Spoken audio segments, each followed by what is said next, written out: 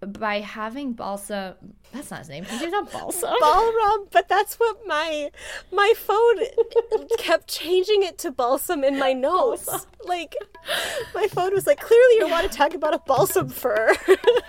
You're like, no, I don't. I actually don't.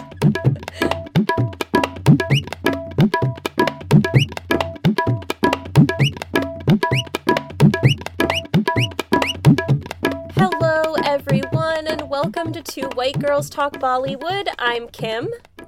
And I'm Katie, and we're here. We're not talking about singing, and we're not talking about dancing. No. We're talking about some Bollywood boys. We're talking about murder and poverty and Bollywood boys.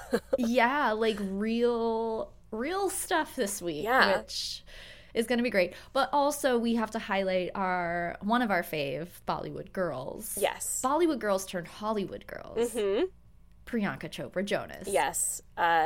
She performed fabulously in this movie, and also knowing that she was an executive producer of this film, a lot of great power behind that. Yes, because we are covering The White Tiger. Yeah, and what a movie to be talking about.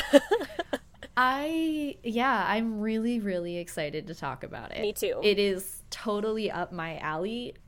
I do really want to highlight Adarsh Gourav's performance because I have not seen him in anything else. Yeah. This was new for me.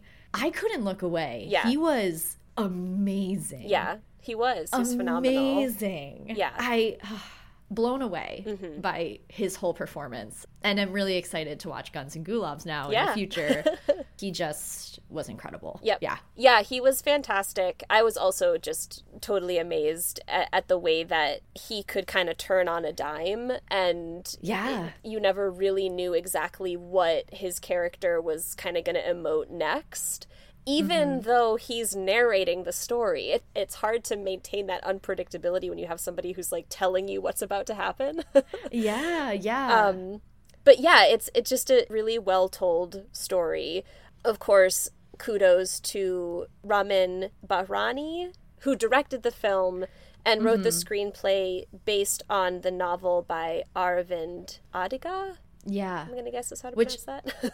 I do think it's interesting. Like, you can tell that this movie was based on a book because there are little things that, and this isn't in any way a criticism, but there are little things that I'm like, I bet that gets fleshed out really like clearly in the book, which makes me excited to read the book. Right. And there were also just a lot of really amazing quotes too. Yeah, I found it hard not to write a lot of stuff down word for word, and then I ended up cutting a lot of that out of my recap because I was like, okay, it's more important to just get the gist so we can discuss it. Yeah, but the prose, you can definitely, you can see the prose behind the film. Exactly, yeah, and there were some things that I did write down word for word because they were such good, meaty quotes.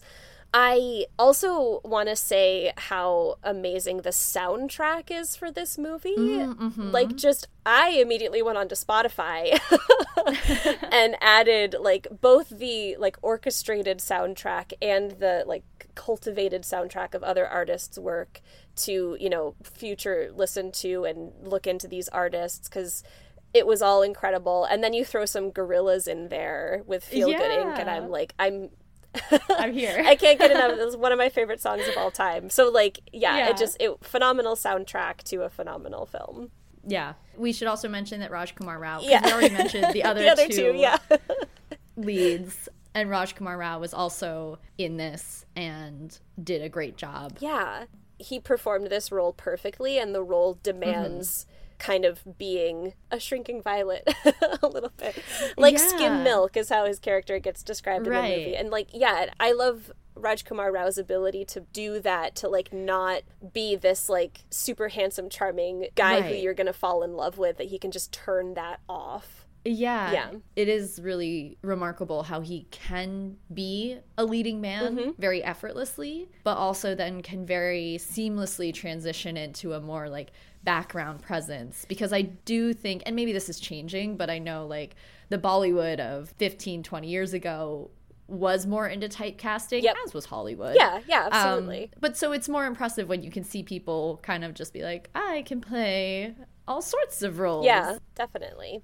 Yeah, just kudos all around.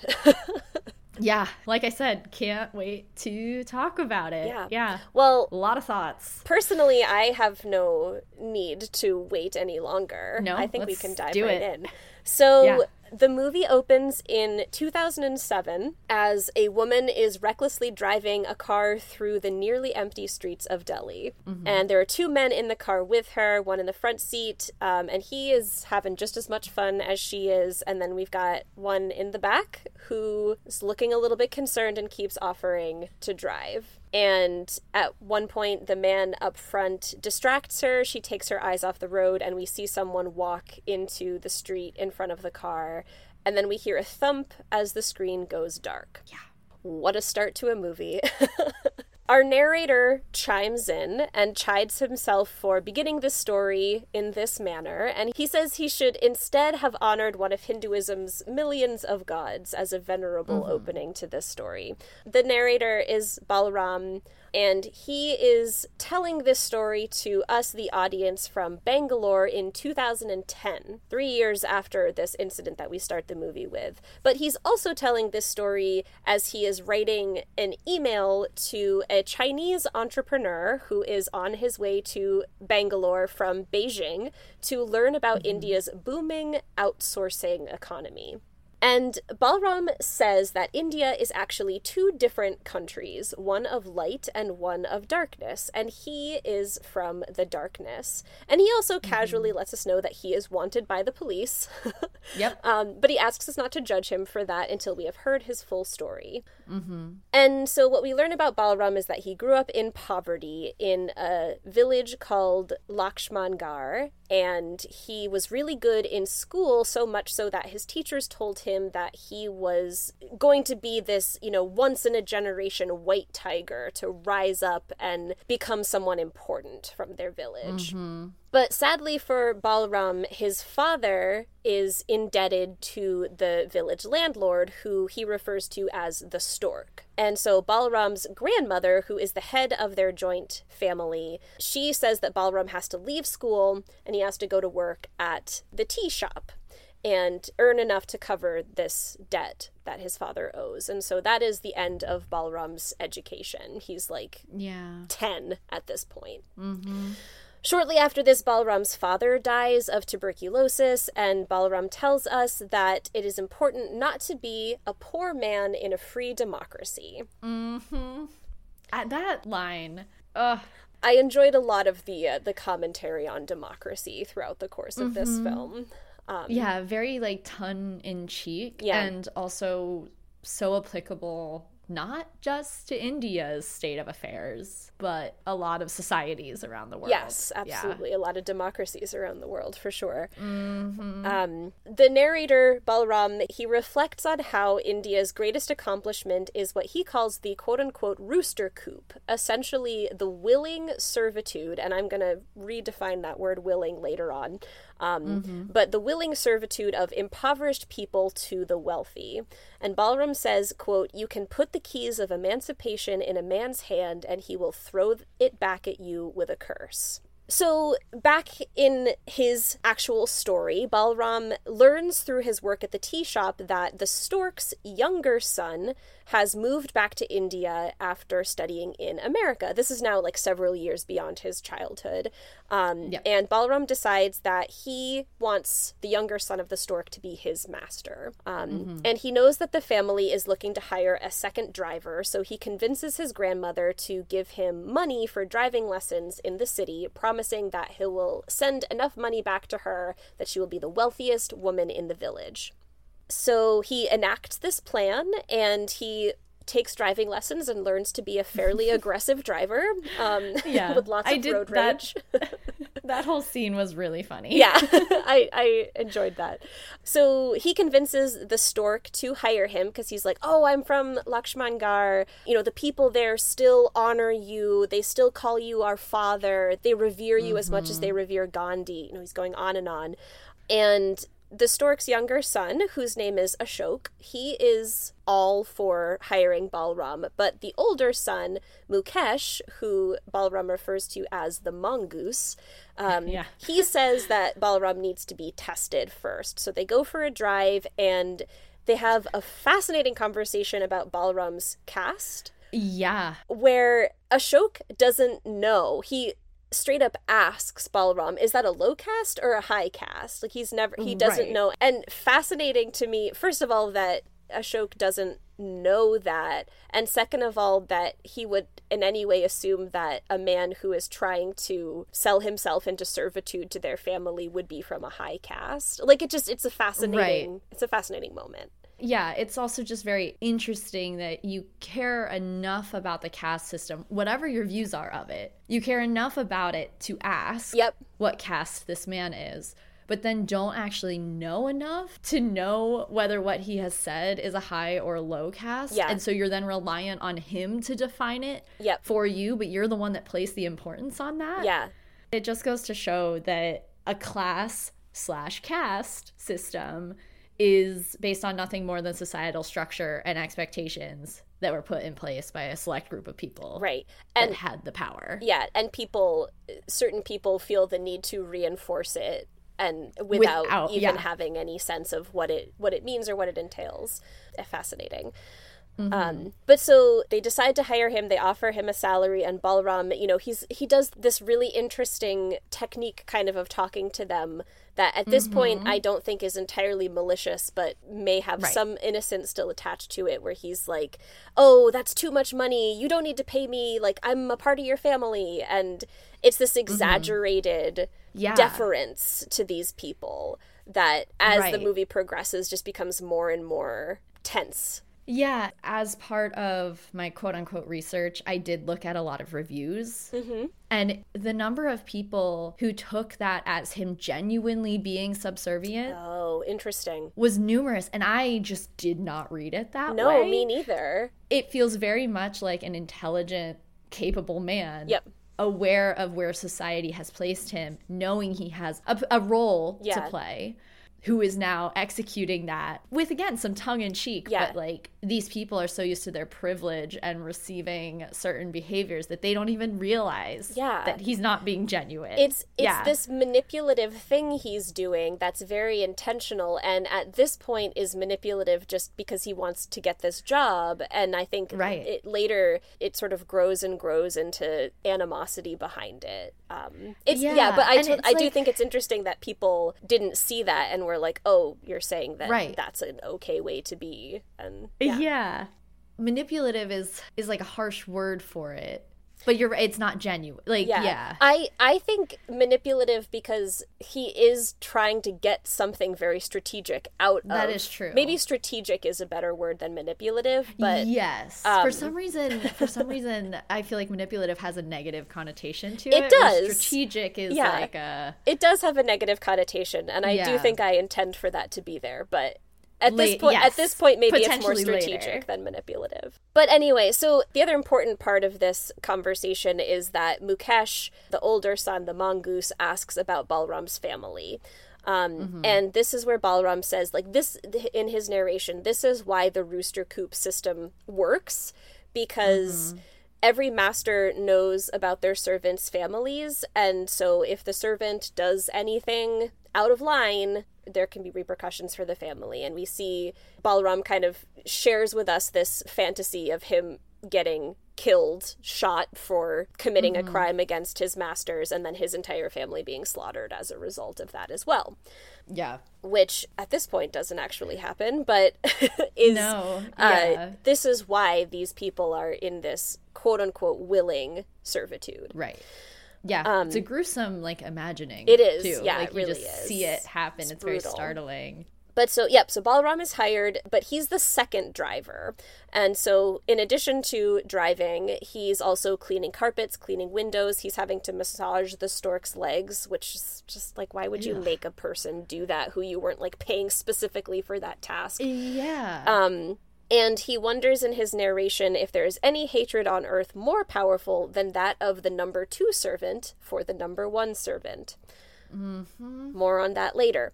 Eventually, Balram meets Pinky, who is Ashok's wife, and she just immediately puts her hands on his body. And she's a chiropractor, so that's why she thinks that she's justified in doing this. But Balaram is very confused and thinks at first that she is a prostitute or is a sex worker, which is understandable given that he has no real context for what's happening to him in this moment. And just like the entitlement of this woman putting her hands on this man's body like immediately after meeting him is fascinating to me.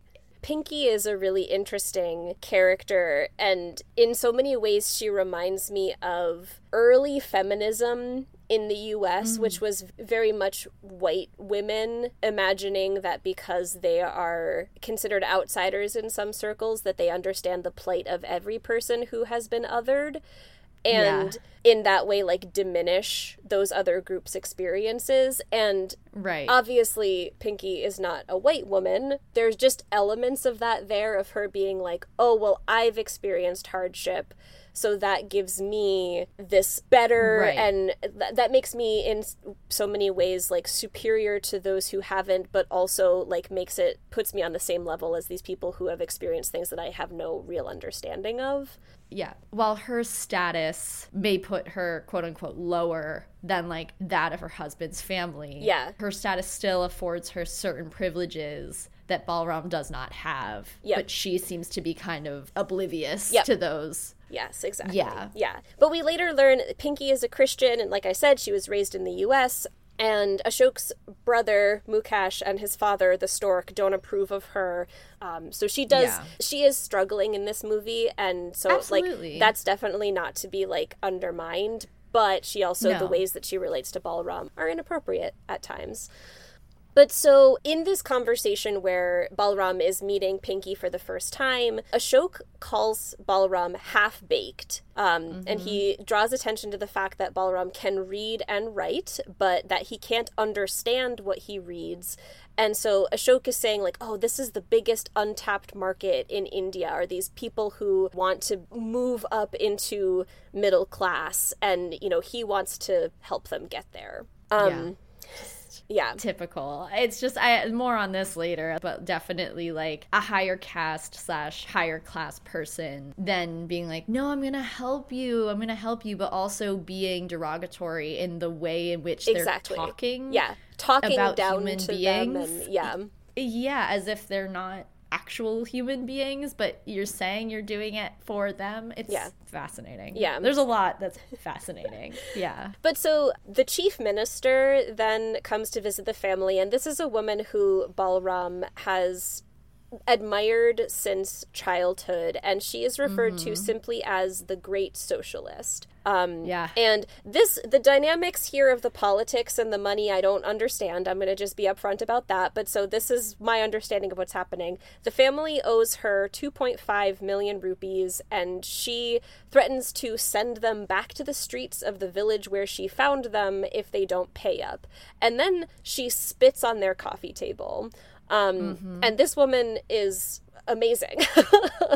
Just, you know, and I don't know, she seems to be someone who is actually, like, she came from what Balaram would call the darkness, and actually got herself into a position of power to then try to change the circumstances of those people, is how I understand her character to be portrayed. Okay. I got a different read on it. Okay, interesting. My understanding of it was that they're putting money directly into her pocket to avoid paying taxes. Like, she helped them evade tax paying to the government. Okay. And instead, they then have to give money to her directly. Okay. And she kind of hates that. But I agree with that. I think she did raise herself out of the darkness and into the light. But what corruption did she go through in order to do that? Yeah. And in that way, I think it's kind of a mirror to the journey we kind of see Balaram on. Great. I think both of the things that we're saying are accurate. I think so, too. And I think she does definitely have a distaste for them, as Balaram has a distaste for them. I think as any impoverished, oppressed person does for people who aren't oppressed and, in fact, are the oppressors. Yeah. Yeah. I was automatically feeling inclined to sympathize with her when at the end Mukesh and Ashok are like upset that she wins and they're like, oh, all the poor people voted for her. But so the family then decides that they're going to send Ashok to strike up, I don't know, because again, I didn't really understand the dynamics of this. So, you know, they're sending Ashok to Delhi to get in with the opposition party instead. Like, whatever the deal is that you understood better than me, they're going to try to get that going with the opposition. Something about evading taxes and not wanting to get caught / imprisoned for that. And so they're paying off a bunch of people who have the power is what my interpretation was. Yeah. This is the stuff that I was thinking of with the book, where I was like, I probably would understand this if I had read the book. Yeah. So they're sending Ashok to Delhi, and driver number 1 is going with them. But Balram has learned that driver number 1 is Muslim, and he has been passing himself off as Hindu so he can work for this wealthy family.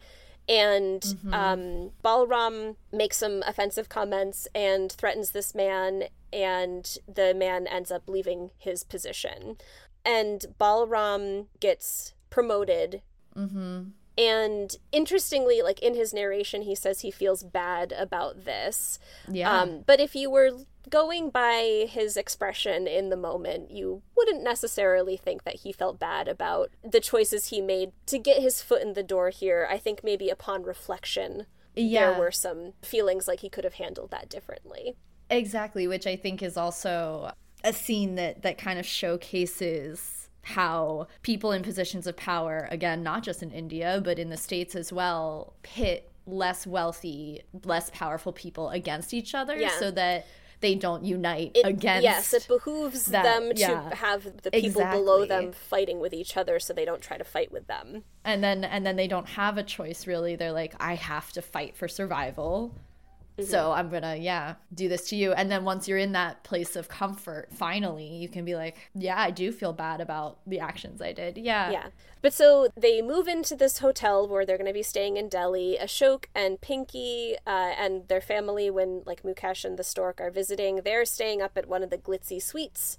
And Balaram is living in basically a storage closet in the garage of this hotel. Where all of the servants are. Yeah, so he's living among the other drivers, other servants of the wealthy patrons of the hotel, who are a very lewd crew. So Balaram spends his time in Delhi driving around Ashok and Mukesh while he's in town, around to these various government officials, always with this red bag.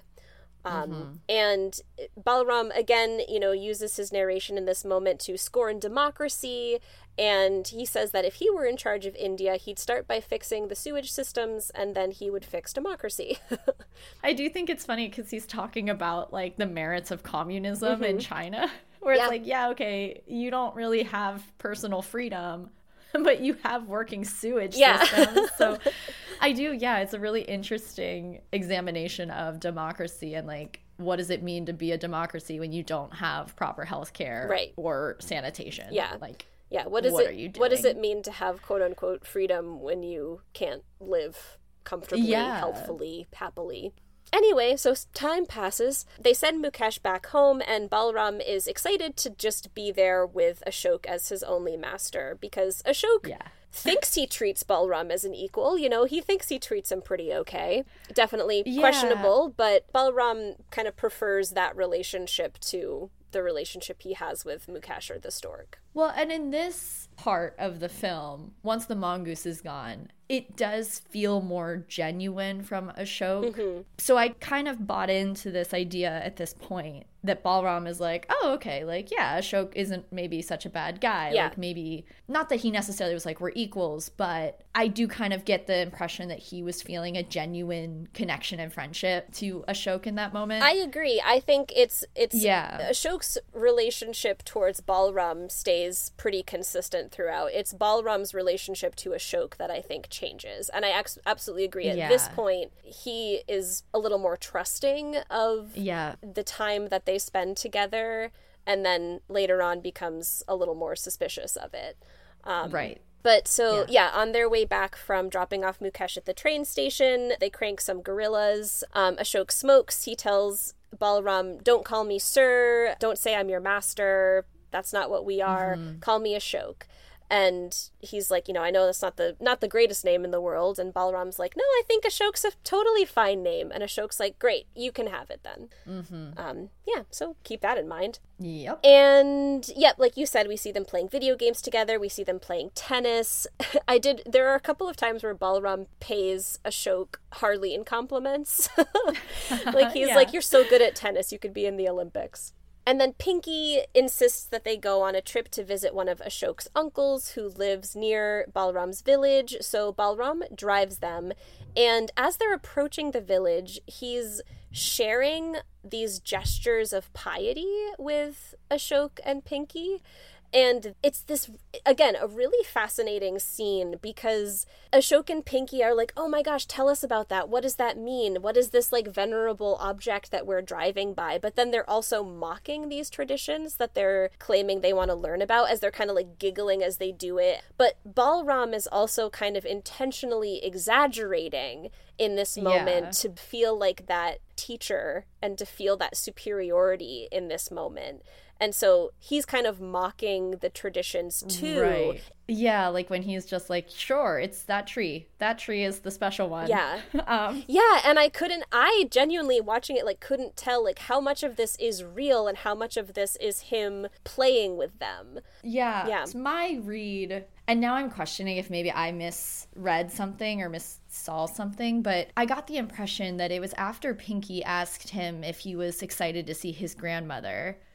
And I thought that he kind of teared up a little. And that was when he kind of went to brush the tears away. I didn't read it as him brushing the tears away, but definitely read it as him just itching his eye. And then, then Ashok was like, what did you just do? And then, But it's the idea that, like, Ashok has this idea of this other, and it's like you can't just be making a universal human gesture in this moment. Yeah. It must mean something spiritual to you.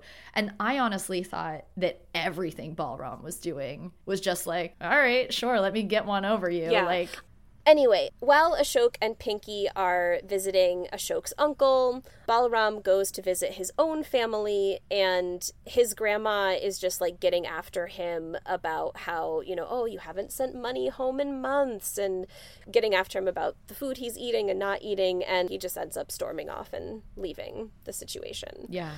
So on the drive home, Ashok shares with Balaram that he was kind of similarly berated by his uncle, and he tells Balaram of his ambitions to offer financial services in Bangalore, which is, this booming tech city. Earlier in the movie, Balaram, in his narration, had called it the Silicon Valley of India. And Balaram's like, cool, that sounds great. Let's get in the car. I'll drive all night. Let's go to Bangalore.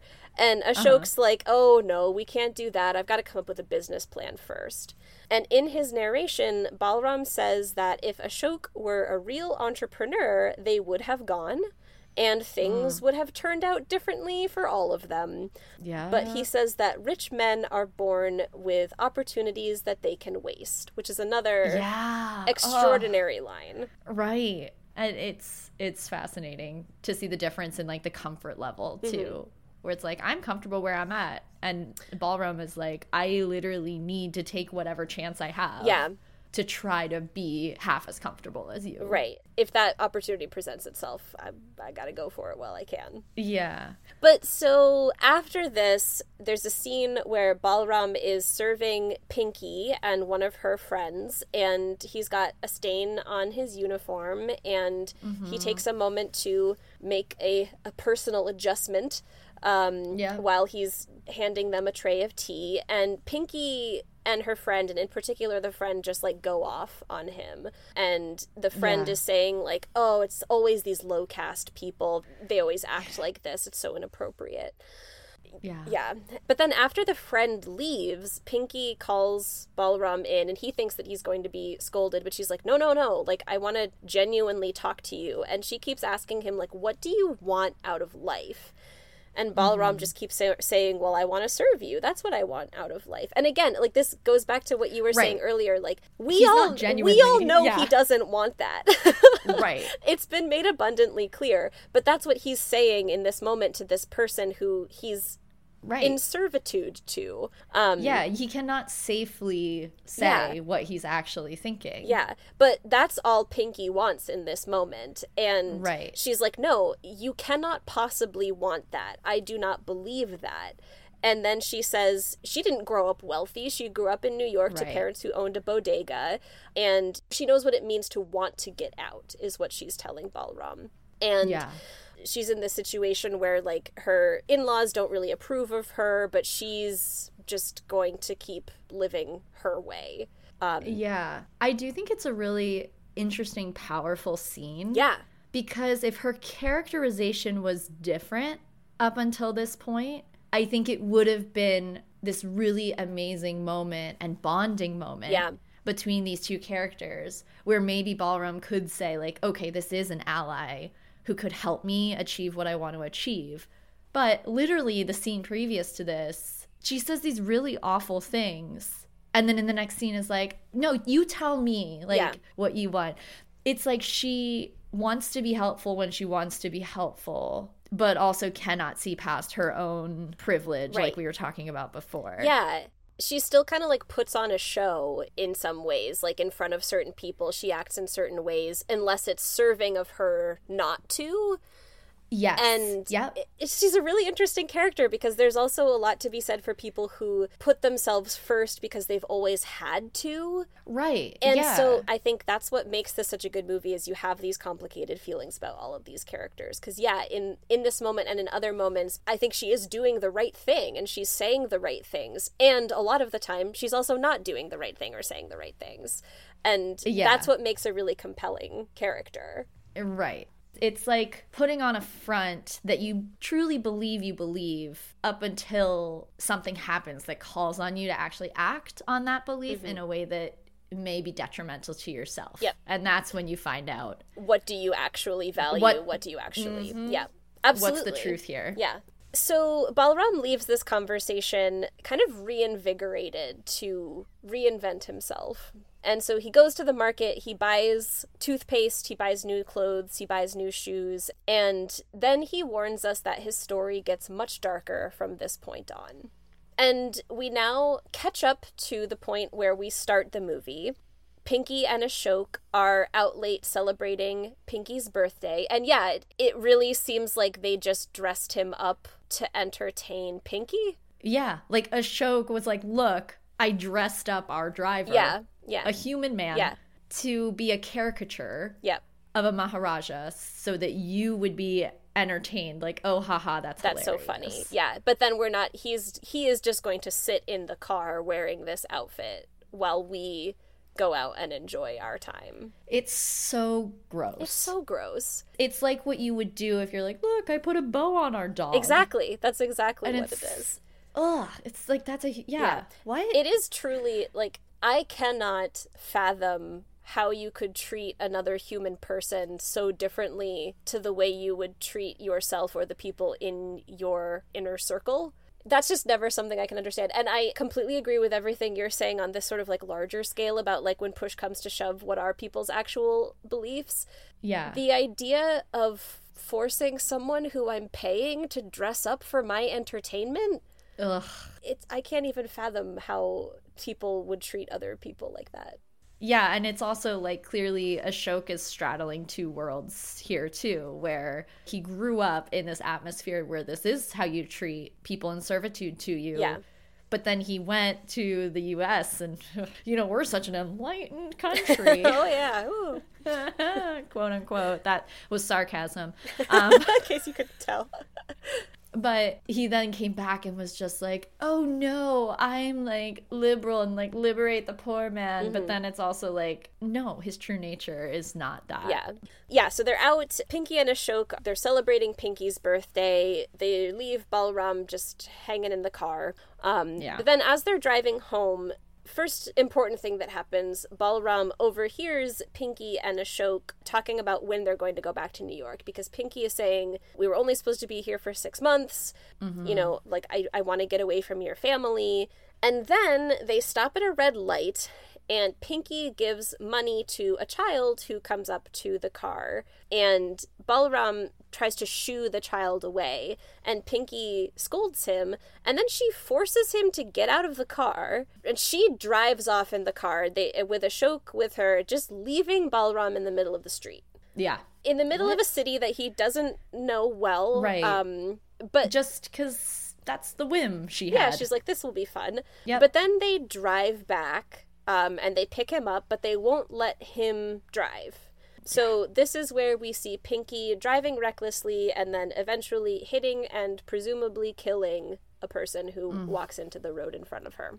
And this is just like, my palms were sweating.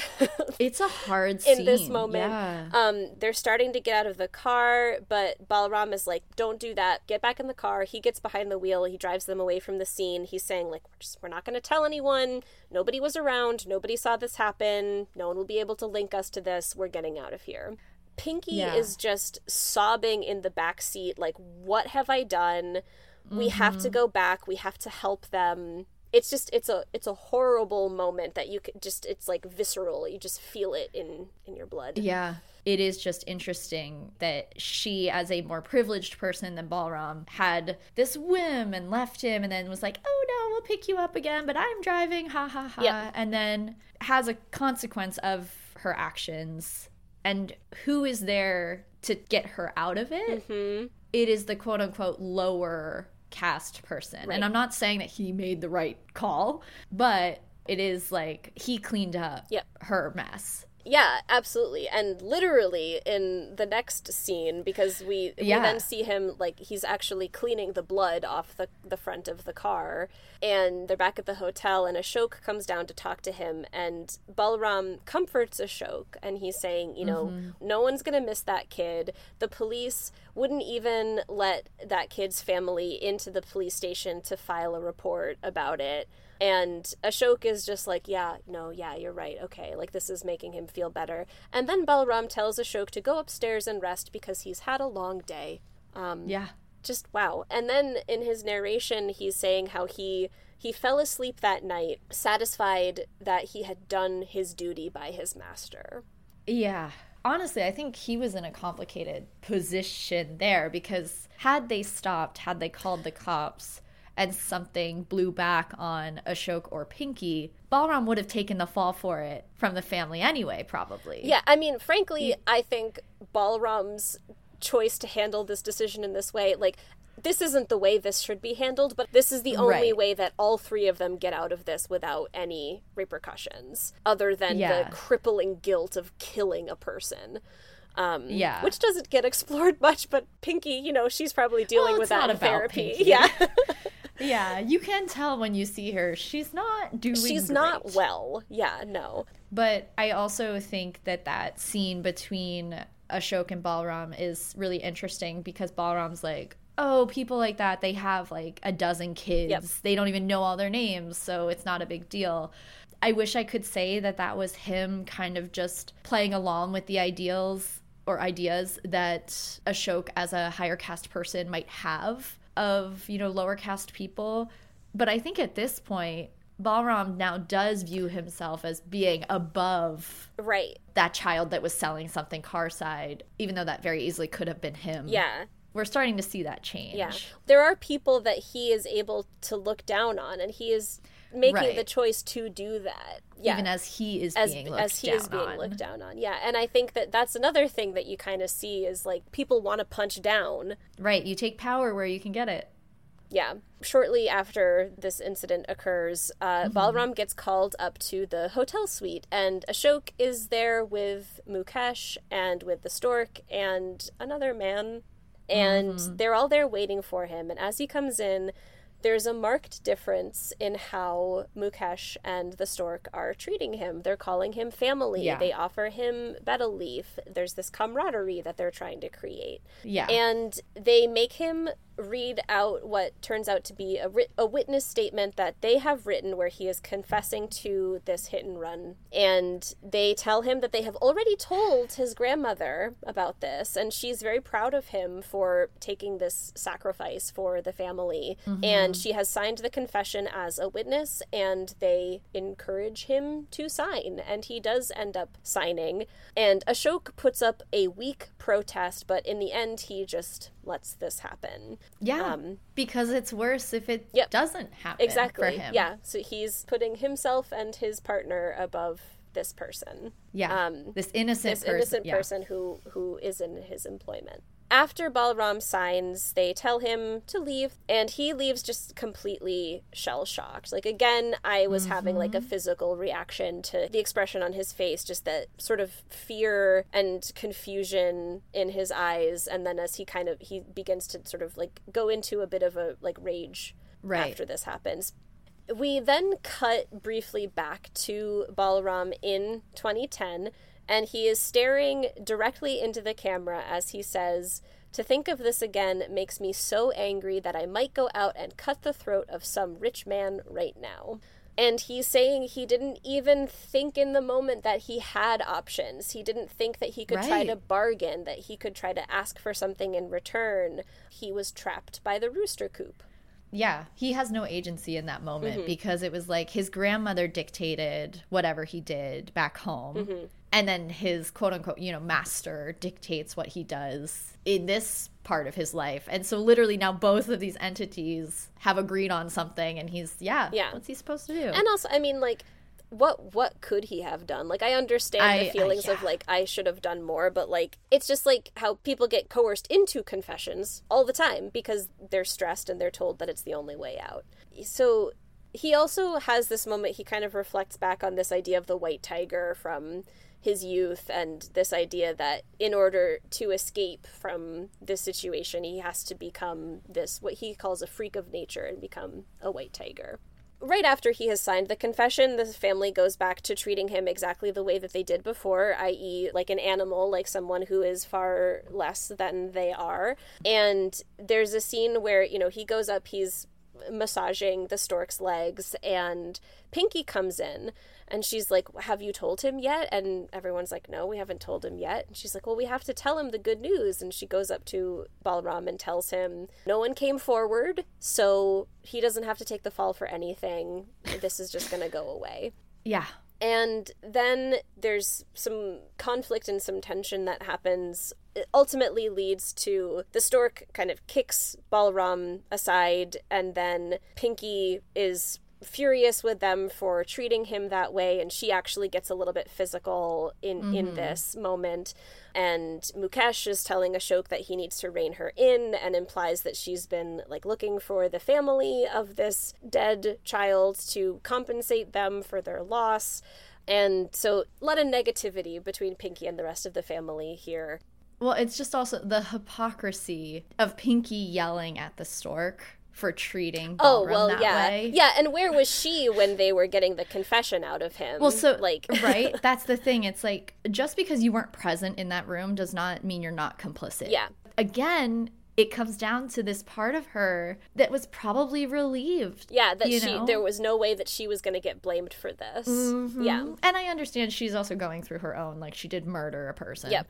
But, yeah, it's just, like, your betrayal of Balram is superior to the stork kicking him. Yeah. I'm just guessing. Yeah. But so soon after this, Mukesh and the stork, they leave town again, and Pinky wakes Balram up in the middle of the night and asks him to drive her to the airport. Yeah. And he drops her off at the airport, and when Ashok finds out about Pinky leaving, he blames Balram, and he starts hitting him. And so they get into this physical altercation. Balram pushes Ashok over in the heat of the moment, and Ashok, lying on the floor, says that he wishes Balram had been sent to jail. And so Balram leaves, and he says he waits for 2 days without hearing anything from Ashok. But eventually Ashok does call for Balram, and Balram finds him falling down drunk, and he takes care of Ashok while he's in this state. and the narration muses about whether servants loathe their masters under a facade of love or love them under a facade of loathing. Mm-hmm. And Balaram also takes this opportunity when Ashok passes out to try on some of his clothes and also use one of his Q-tips and then put it back in the container. Which, if you ask me, is the worst thing that happens in this movie. I mean, it's very gross, but also what a power move. It is a real power move, yeah. And so it's seeming like things are kind of good again. These two are, things are back on an even keel for them. But then Mukesh comes back into town, and somehow he has heard that Pinky is planning to file for divorce. So this just shatters things for Ashok, and Balaram is still trying to kind of play that role of caretaker for him. And Ashok just physically and emotionally pushes him away. This is the point where it's like, I think we've reached the point of no return here. Right. Balaram, he starts to cheat Ashok. He is going through all these little things to steal a little bit of extra money from him on the side, like pretending that the car needs repairs and then taking the money. Right now, just benign ways of taking advantage. Right. And then one night, Ashok is waiting for Balaram in his room when he gets home. And Ashok is like, God. What were you... I know what you were doing. And Balaram's like, oh my gosh, I've been caught, like, cheating him. Yeah. And Ashok's like, you were praying for me at the temple, weren't you? Oh my Which is God. just such a ridiculous moment. I was like, this has to be a fantasy, right? But no, this is real. This is really what Ashok thought that this other man was doing, was only thinking about him. And not using his car to give other people rides. Yes. And they have this sort of a heart-to-heart moment, even though we're sort of, this relationship is now officially kind of broken beyond repair. And Ashok also tells Balaram that he wishes he had a simple life like Balaram's life. Oh. And it's this, God. Again, it's that, then we get into these, like, the commentary on the romanticization of poverty, and wow, there must be something so, like, joyful in the simple living, and it's like, no, it's nice when people have indoor plumbing. Right. Or, just have a roof over their head and are able to pay for food. Actually, like, have all the things you need to survive. The hierarchy of needs, all of it. Right. It's so gross. They do it so well. There's so many elements that it's just like, that's disgusting what you just said. Yeah. But then Balaram, he finds out that Mukesh is trying to convince Ashok to replace him. I was really intrigued by this because he says he learned what he learned through lip reading. Mm-hmm. Do you think there's an element that this is maybe not actually what's happening? I do. I really thought that was going to, like, kind of come out at some point. It kind of leaves us in a place of not really knowing for sure one way or the other, because there's later evidence that he maybe could have been right, but I do think that this is pretty flimsy evidence to go on in this moment. Yeah, he's now transitioned into this state where it's like, I am cheating him, maybe he's found out, he's replacing me, I'm paranoid. Yeah. Any little perceived slight, he feels the need and the justification to act upon.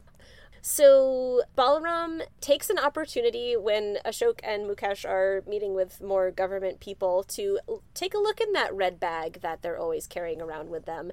And it's filled with enough money that he estimates it would cover like 2 to 3 years of his salary. Yeah. And he kind of becomes obsessed with this red bag, and, he's focusing on it all the time when they're in the car, and he has this vision of his dad telling him that this is the taxpayers' money, Ashok and Mukesh stole it in the first place, so if Balaram steals it, it's not even really stealing. And Balaram does briefly kind of worry about what might happen to his family if he takes this step, but he just has that wondering about it.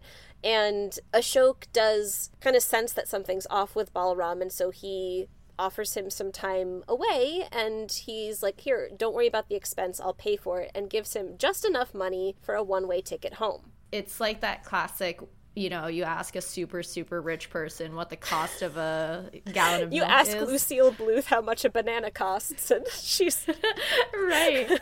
Do you actually know, like, how much a bus ticket costs? Yeah, it's clearly like you don't. Either he only would have paid way less or way more than the actual amount. He would not have guessed the correct amount. But Balaram, because of the state he's in, takes this as, well, he wants me to leave and never come back. Yeah. And so then we find out that the great socialist, she has won the election, and Mukesh and Ashok, they try to get back into her good graces.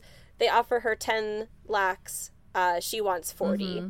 Earlier on, once Balram is starting to have these thoughts of like, there's a lot of money in that bag, I could take it. He's then like, I'm worth more than the smaller amount. And then when he overhears that conversation where she's like, no, you're giving me 40 lakhs, deliver it at this place on this day, he's like, oh, 4 million?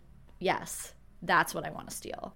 It's so interesting to see how calculating he is starting to get. Yeah. So then a boy shows up at Balaram's place of residence. And this is a relative of his. And Grandma has sent this boy, whose name is Dharam, to learn to be a driver from Balaram. And also to remind Balaram to send some money home, which he hasn't done now for, who knows how long. And to come back soon because Grandma has arranged his marriage for him. And Balaram hits poor Dharam numerous times, but then he does introduce Dharam to Ashok, and Ashok gives Balaram the day off. But Balaram says he knows that a master never gives anything to a servant for free, and so he lurks around long enough to see that Ashok is meeting with a man who Balaram assumes is his potential replacement. Yeah. Balaram uses his day off with Dharam to go to the zoo, where he sees a white tiger, and Balaram collapses in front of its cage. Which we had seen him earlier collapse at his father's funeral. In his narration, Balaram quotes the great poet Iqbal, "The moment you recognize what is beautiful in this world, you stop being a slave." So this is his reaction to the white tiger. And he's ready to take action. So we see him kind of set up a scene. He breaks a bottle, which he then places in the back of the car. He blesses the car. And then he drives Ashok to a rainy, remote stretch of road and gets Ashok to get out of the car, telling him that he needs help changing one of the tires. And then while Ashok is bent over by the tire, Balaram stabs him numerous times with the bottle and then ultimately slits his throat. And as he drives away with the red bag in the car with him, he screams and then he laughs. Yeah. I don't know about you, but I really was shocked by this narrative choice. This is where the movie lost me. Interesting. Okay. I feel like the choice to have Balaram murder Ashok takes away the complexity of his character almost, and it makes it too easy to label him a villain, which is not the point of this film. I don't know why he would leap to murdering Ashok rather than like knocking him out and leaving him on the side of the road and stealing the money. Because that end result is the same. Yeah, I think that's a very valid critique. Yeah, it wasn't necessary Balaram's plot-wise to take Ashok's life, and it does seem like that's an extreme jump for his character. It's like if we're looking at it as just like an entertaining film, sure, maybe the servant murders the master. But if we're looking at this as a genuine critique of societal norms, I think it kind of cheapens it. So Balaram does take Dharam with him, and they head to Bangalore because Balaram is like, okay, well, what would Ashok do? Yeah. And so he uses some of the money from the red bag to pay off the police, who then end up arresting all of the drivers in the city for having expired licenses. And there's a picture of him on a wanted poster on the wall at the police station, but he says that he has the face of any man in India. So, like, they didn't even recognize it. They didn't even clock that wanted man just walked into their office and gave them a ton of money. What he's doing with this is he's starting his own company called White Tiger Drivers. And so with all of the other drivers in the city arrested, he begins to have a monopoly on drivers. So he finishes off his letter to this Chinese businessman who he's been writing to this whole time by saying, if you like what you see on our website, make sure you click on this link here to contact me. And the link says, contact Ashok Sharma. And he says, oh yeah, I go by Ashok now. But Balaram explains that he treats the drivers who work for him as employees. He does not treat them as his servants. And he takes responsibility for when things go wrong. And we do see an incident where one of the drivers strikes a child and the child dies. And Ashok is there saying, he's my driver, it's my car, this is my responsibility. And he ends up paying that family and also offering a job to their oldest son. Not that I think that that replaces the death of this child, but certainly he's doing actual work that you would hope that someone in a position of power would do in this kind of a situation. Yeah. And he does say that he misses Ashok sometimes, and that he wishes that he had killed Mukesh instead. And he also says that he and Dharam, they don't know what happened to their family, but they don't seem to care a ton, and particularly Dharam, who is much more interested in eating ice cream than wondering what happened to his parents. We do also see that Balaram gets to meet this Chinese businessman when he comes to Bangalore because he is supplying the drivers. And he tells him that he has his sights set on tomorrow, real estate, because all of the white people coming to Bangalore need a place to sleep. Finally, Balaram tells us that even if he was caught, he would never say that he made a mistake because it was worth it to know how it felt to live not as a servant for even just a brief moment in time. And then he tells his drivers that unlike in old Hindi films where the poor man is haunted by nightmares after killing a rich man, he has woken up from a nightmare by killing his master. And he looks straight in the camera and says, "I've broken out of the coop." And then he walks away, leaving the drivers to stare down the audience in what is perhaps a taunt or perhaps a challenge, depending on who you are as the viewer. Yeah. And so that was where, I was going to kind of link that last line back to what you were saying about the murder. And again, I think that that's a really valid critique. I think that connecting that choice to kill Ashok back to this line, maybe there's this desire to, within the world of the movie, kind of pull apart a trope. Or not even within the world, but just like through the functionality of this being a film, to call criticism down upon a trope. There's multiple things happening. There's like this story and what it's doing, and then there's like the functionality of this movie, and maybe that was the choice to have him kill Ashok. Okay. But then again, it's based on a book, so maybe that doesn't really add up, right? But that's just an argument. No, and I appreciate that because I hadn't thought about that. I think it's an interesting choice, again, to have Balaram murder Ashok, and then to also end on this note that a certain group of people watching will potentially see as a threat. There is already this innate fear that people with power and elites of the world have about, like, the common man, quote unquote. Like, that's kind of the whole reason they want to maintain their powers, because they're afraid of what will happen when they relinquish it. Sure. And I'm not saying that then it should be this whole, like, puppies and rainbows, but I do think that this question that's left at the end, which is like, these people could all do what Balaram did. I don't know that that is the most productive place to leave it. I worry that it's then too easy for people to just be like, well, this is why the lower caste is the lower caste, because they're violent and they'll kill you, and that's why they're lesser than. Yeah.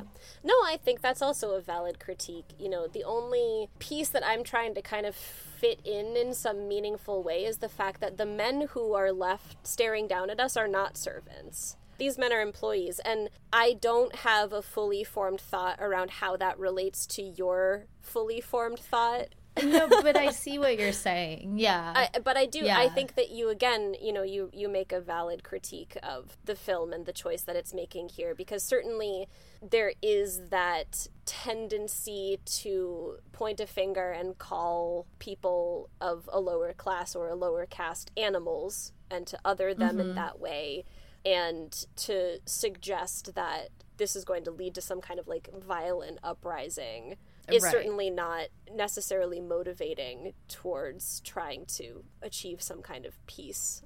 Yeah. So I don't know. there's a whole comparison to Parasite. Yeah. There is also an interesting thing that I was thinking about in that, I think cinematically speaking, there's no reason that this movie shouldn't have taken off in the US. It's even the majority of the movie is in English. It's not even heavily subtitled for those of us who don't speak Hindi. So that, is a conversation that we've hinted at in the past before. Like, why is it that films from India don't blow up in the US the way films from, and particularly South Korea, do? There's a big following around content that they create among people in the US, but not, again, I'm referring to people who are not of Indian descent themselves, who would potentially have grown up with this. Right. But it is interesting because Priyanka Chopra, when she reached out to the director to become an executive producer on The White Tiger, she did it partially because she was just like, a fifth of the world's population is South Asian. But is a fifth of our films out in the world, is a fifth of that South Asian? No. So how do we branch this divide and start to get some South Asian representation and film in the States? Wow. So that was a big motivation for her. Yeah, it's great that you brought that up. And it does seem like critics found it and critics liked it, but it didn't necessarily hit the zeitgeist the way that like Parasite did. Yeah. And what was really interesting too was up until the murder of Ashok, I was actually thinking in my head, I was like, well, this isn't like Parasite. It does it in a different way where it's examining similar themes, but without the extreme violence, which actually makes the character of Balaram more accessible and understandable to people who haven't had his same life experiences. Yeah, and then the murder happens. Yeah, I was drawing a similar comparison when I was thinking about Parasite, because Parasite has the only word that I was like thinking of was like fantastical. Like there's almost there's an absurdity to it that kind of punches the message home in a really effective and impactful way, and that absurdity isn't in White Tiger. Right. But I do agree that I think that the murder, and then also just the extreme way that he has moved out of the situation he was in and into where he's at the end of the movie, does kind of bring it into that world a little bit. Yeah. Well, and then I just think about too the interesting addition of his like nephew and how his nephew is now going to be raised with a certain amount of privilege that Balaram did not have as a child. Yep. And it makes you wonder if the kind of indifference you see from him about the fate of their family, does that then suggest that he may be more like an Ashok character than a Balaram character when he grows up? And then in that case, has progress been made? So then is this just like a perpetuating? Right. Yeah, a cyclical, yeah.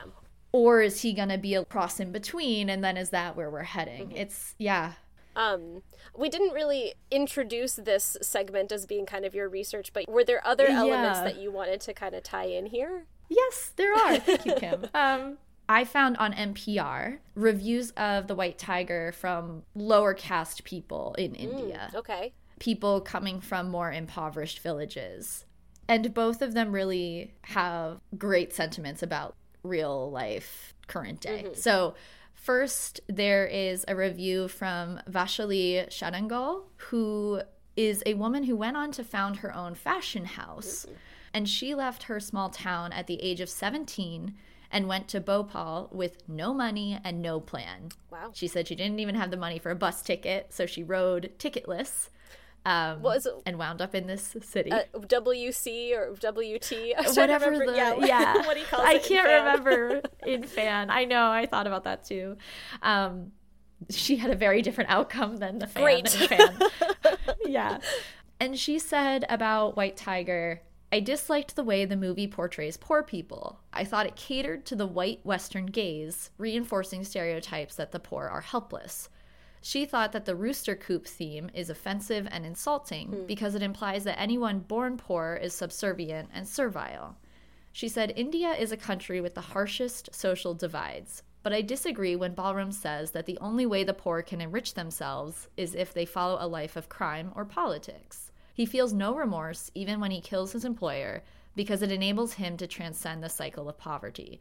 I think that's a dangerous message and one that detracts from the years of untiring effort, discipline, and the sheer passion that many poor people use to rise above their circumstances. Yeah.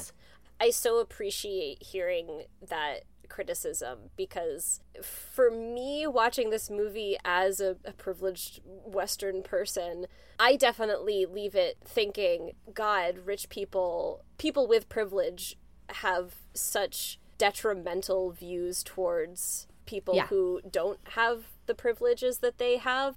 I leave it being very critical of what I can identify with within the movie. Right. And so I think it makes sense then that someone who can identify with other characters in the film would have a completely different perspective that I wasn't able to kind of parse out. And I think that's the other side of the coin with the choice of murder as well. Right. Not only are you potentially scared or intimidating that more privileged class of people that you're hoping will watch this and kind of come to a better conclusion. The only thing I could think was have a come to Jesus moment, but that's not. I mean, yeah. But also, it's then like, if you are a less privileged person, it's like, not all of us are murdering you. And there are other ways. Yeah, like there are other ways that we can achieve those same goals, and many of us do have those goals, and it's belittling to say that some may not, and the only way to achieve them is through criminal means. Because certainly that is not true, and here is someone who's coming forward and saying, like, here is my exact experience that proves that that's not true. Yeah, and it kind of rings some bells for the whole, like, pull yourself up by your bootstraps in the U.S., which is what we would say to be like, oh, you're impoverished? Well, there's things you can do to get out of that, so do it. Yeah. And if you just work hard enough, you can become super wealthy too. And yes, that can be true, but it's like, what's the whole adage is like, some people don't even have boots. Right. And it sounds like she didn't have boots. Yeah. But it's like, are you the rule or are you the exception? Yeah.